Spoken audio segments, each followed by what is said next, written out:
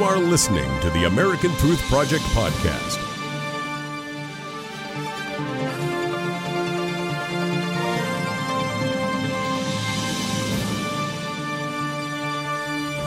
Welcome to Because You Asked.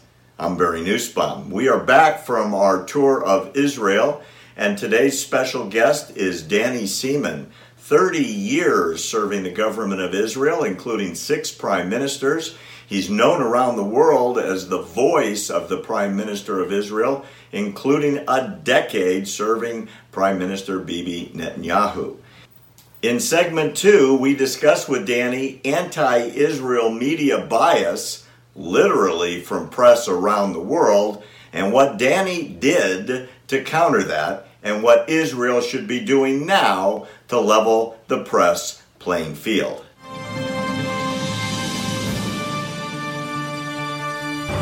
I think in '93, when the peace process began with the Oslo process, the story sort of shifted from being the story about Israel, the return of the Jewish people to the Holy Land, to its ancient homeland. It sort of shifted to the Palestinians because they were nation building supposedly at that time. And the journalists spent more time with the Palestinians and in the Palestinian areas.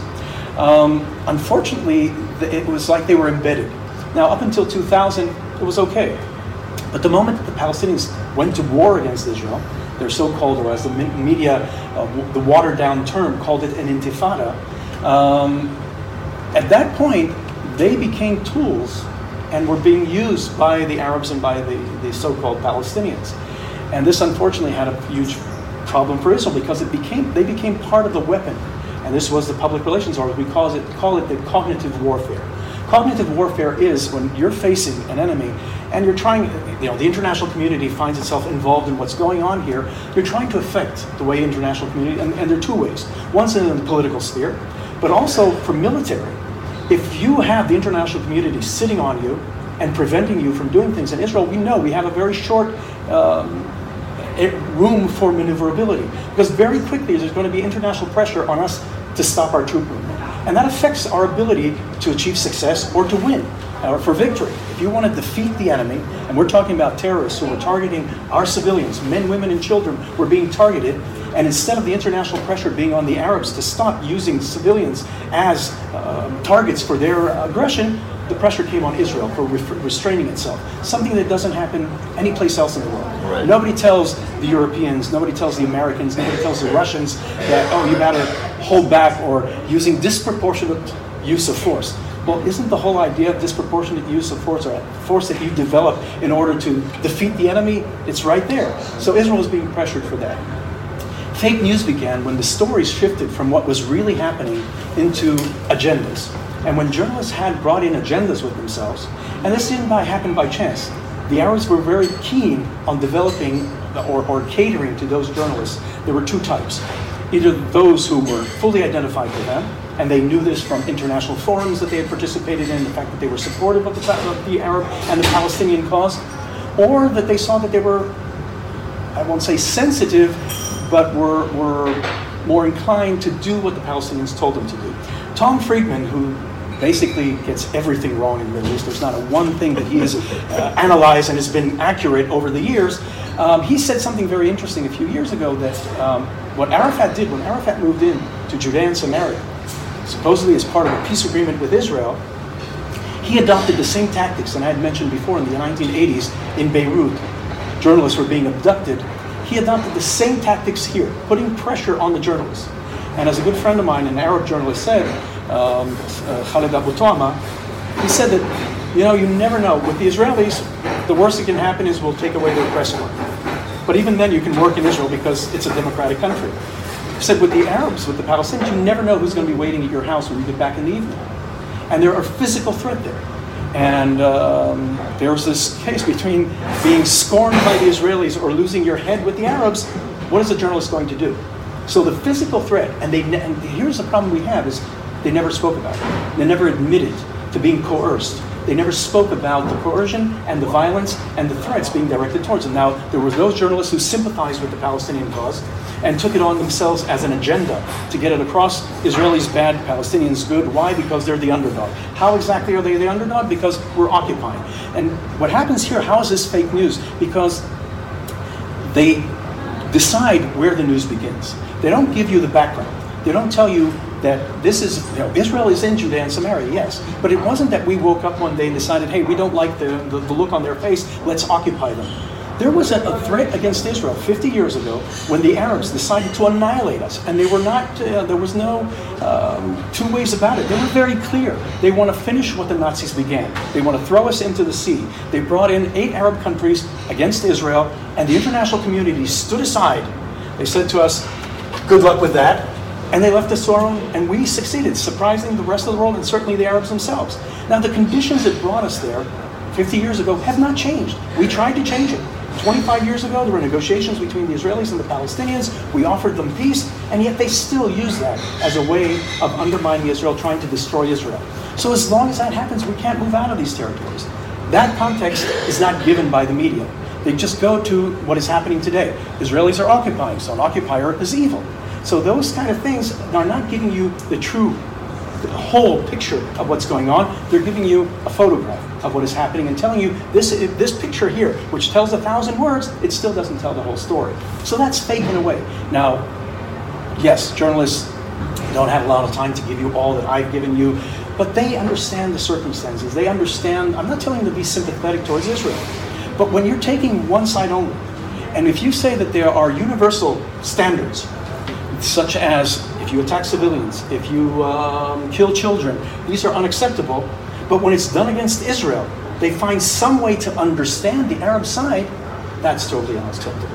That they're not doing their job at that point. Well, and that's all true. What about the fake kids dying in the street and pouring the blood on exactly.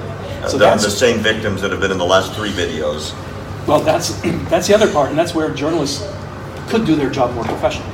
At that time, we didn't call it fake news. We call it unprofessionalism. We grew up knowing journalists had a role to do. They would usually fly that flag with us, telling, we're here for the people. We need access. We're here to give the story to the people. Okay, give them the story. Instead, they were not only conned by the journalists. Now, if they were conned, I could say, fine. But fool me once, shame on you. Fool me twice, shame on the journalist for being fooled. Third time, it led us to ask questions. If you guys know this is happening, what's the problem? And this goes to a broader picture of what is happening. Around the 80s and 90s, journalism changed, especially the ones who set the tone, the ones who set the media agenda were television, were the news broadcasts. In the 80s and 90s, if you remember, ABC, CNN, others were purchased by these huge corporations, by Warner Brothers, by Disney. ABC, I believe, was purchased by Disney. And they changed the news from news departments or news divisions to entertainment and news. It's not even news and entertainment, it's entertainment and news. And they understood that you want to get people to watch. How do you get them to watch? Blood, sweat, and tears. Create a whole show and get this drama going. And we used to say, Jews is news, so that's why they have to cover Israel. Israel is interesting. But if they kept to that and trying to at least give you some kind of context of what's going on, that's fine. But when they were, I don't want to say duped, because very often we found out that they were willing participants. They knew blood, so they would have it. We have the event that began the violence in the year 2000 was not Ariel Sharon going to the Temple Mount, as many people accused him of doing. That happened. There was some violence, because why? A Jew goes to the Temple Mount. Why do they have to resort? Why does everything have to be resort to violence? Why doesn't a journalist ask themselves, if you as an American went to some location and or somebody you don't like or you oppose politically, if you resorted to violence, you would be at fault. You would be the person that people are criticizing. We in the Western society do not accept violence as an alternative. But when they do it, it's understood. There's always an excuse for Arab violence. It's either this thing or that thing. And this is also the condescending attitude that they have, this racist attitude towards Arab. What do you call it? The racism of lower expectations. Oh, we can't expect them to be better like us. Well, there's an ingrained racism to that attitude. But putting that aside, when they take that as acceptable, and then they see that these pictures are being staged, and what happened was that you had an incident in Gaza where it took us a while to figure out what was happening, because journalists were taking footage and they brought us these images of a child being fired at by the IDF. Now, it takes a while to verify this, but the journalists would tell, oh, this is accurate. And the more we investigated it, the more we found out there were a lot of questions raising from this. Israelis didn't fire. The fire was not coming from the direction of the Israelis. The child was never hit, though he was reported as having been killed. And that report of him dying and we call this the modern blood libel, that here the Jews killed an Arab child, that generated the violence that erupted around that time. Though we know later on that Arafat was planning this all along. This was part of his strategy to use the peace process to undermine the stability of the State of Israel and get international opinion against us.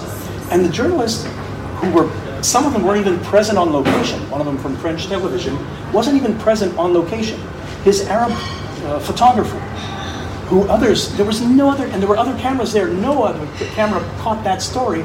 He went and gave that story to other news media. I give credit to one journalist who was working for CNN at the time, Mike Hanna, who was working for CNN. He refused to take it because he asked the question that a professional journalist, is supposed to be asking. But within a day, the moment it became a story, CNN pushed it aside and CNN began reporting it as well. So television set the standard and set the agenda. Other media fell in place, and others have to pick up that story, and they start taking something that was made up, was totally fake, staged by the Arabs, and it becomes a factual event, supposedly. With time, we discovered that this was happening very often. And camera crews, or the foreign media, were using local Arabs as their fixers and camera crews, and they were staging events.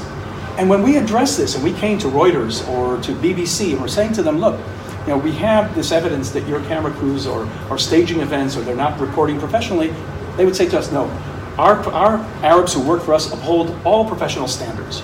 Now, we had evidence that it was happening. You have a society, an Arab society, that does not uphold the professional standards of Western journalism. And they as much as admitted it. You have them on the record saying that they see their role in media as continuing the battle against Israel and other means. So where are you not holding them to those professional standards? And when they weren't doing this, what you were having were staged events taken out of proportion, focusing on things that were not the story, but served the Palestinian interest, and the journalists perpetuated this. Now there's also the economic aspect. Reuters, for example, BBC, they're not only media corporations, they're business corporations first and foremost, especially Reuters. And there are 1 billion Arabs in the world. That's a huge purchasing force. They also have media that's directed to the Arab world. Well, you have 12 million Jews around the world and you have 1 billion Arabs and Muslims, you're going to invest in the Arabs. So they had this whole interest in catering to the Arab message. And we were on the other side of this. And this fake news that was developed, we were the ones suffering because it also had political implications, it had military implications, and Israel was at a loss. We were speaking before going on live here about the image of Israel internationally. When you have media that is specifically, I'm not even going into Al Jazeera right now or RT, the Russian television, that are specifically and even anti-Semitic, deliberately determined to create an impression of an evil Jew, play on all these Christian or ancient Christian stereotypes of Jewish people.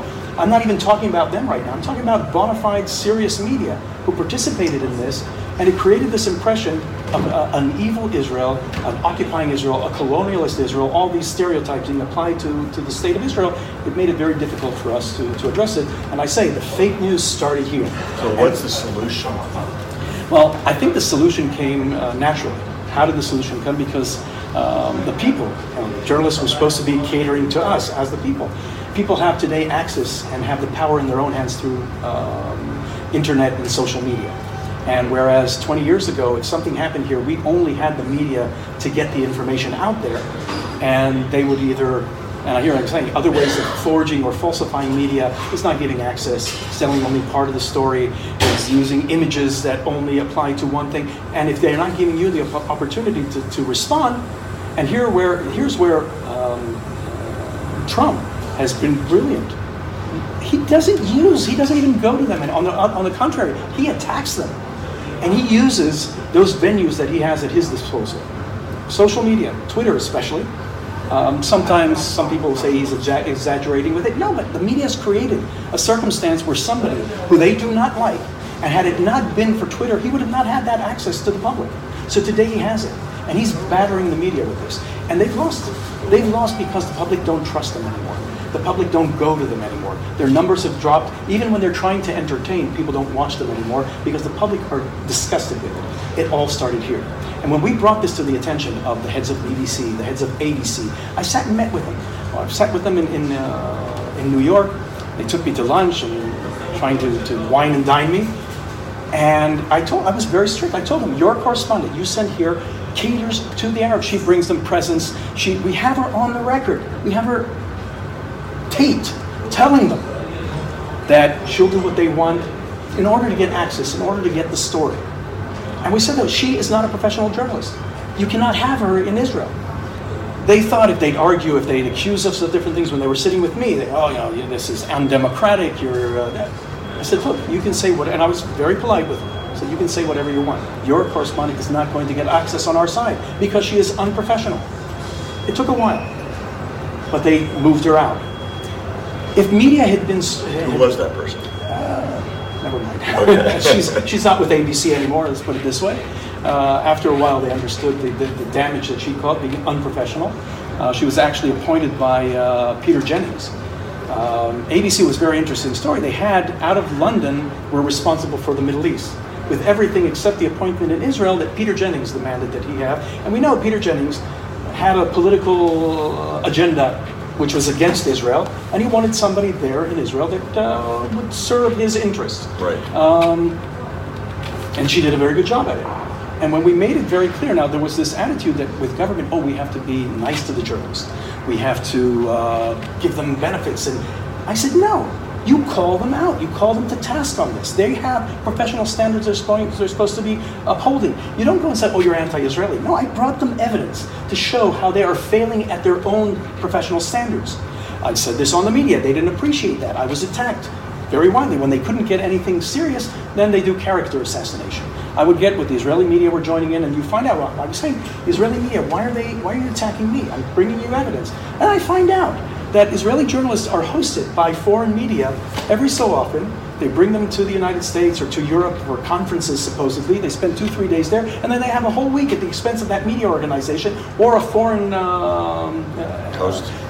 Well, it's not only a foreign host. Sometimes it's governments. The Foreign Service in Britain, in Germany, in the United States. They invite journalists, give them wine and dine them. And so they had an interest. If I was giving the foreign press a difficult time here, they had to smear me.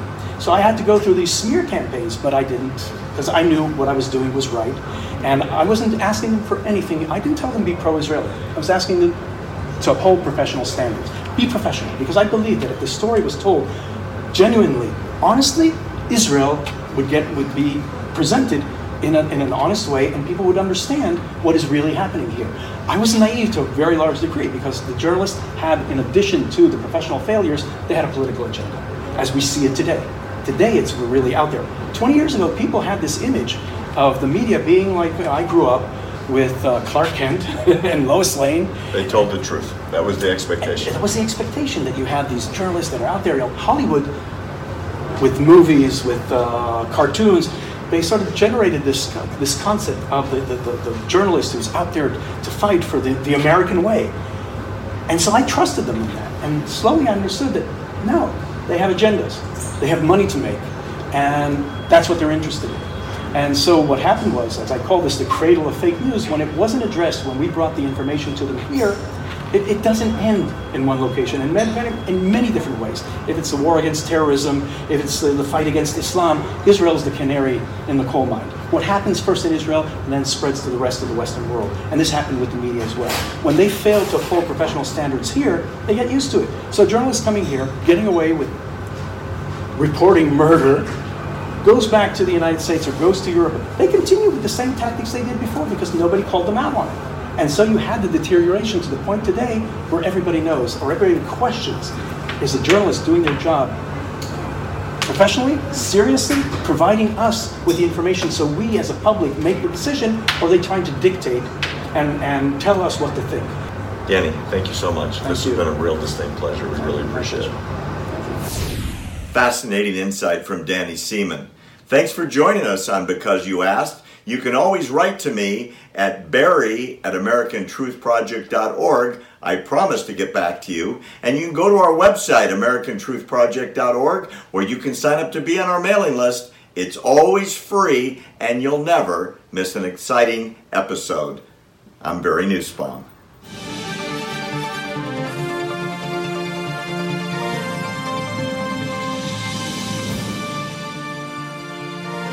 Thanks for listening to the American Truth Project, a 501c3 nonprofit. Please subscribe to our podcast and follow us on our social media channels to stay plugged in to the truth. Go to americantruthproject.org and subscribe to our newsletter to stay informed on the latest news.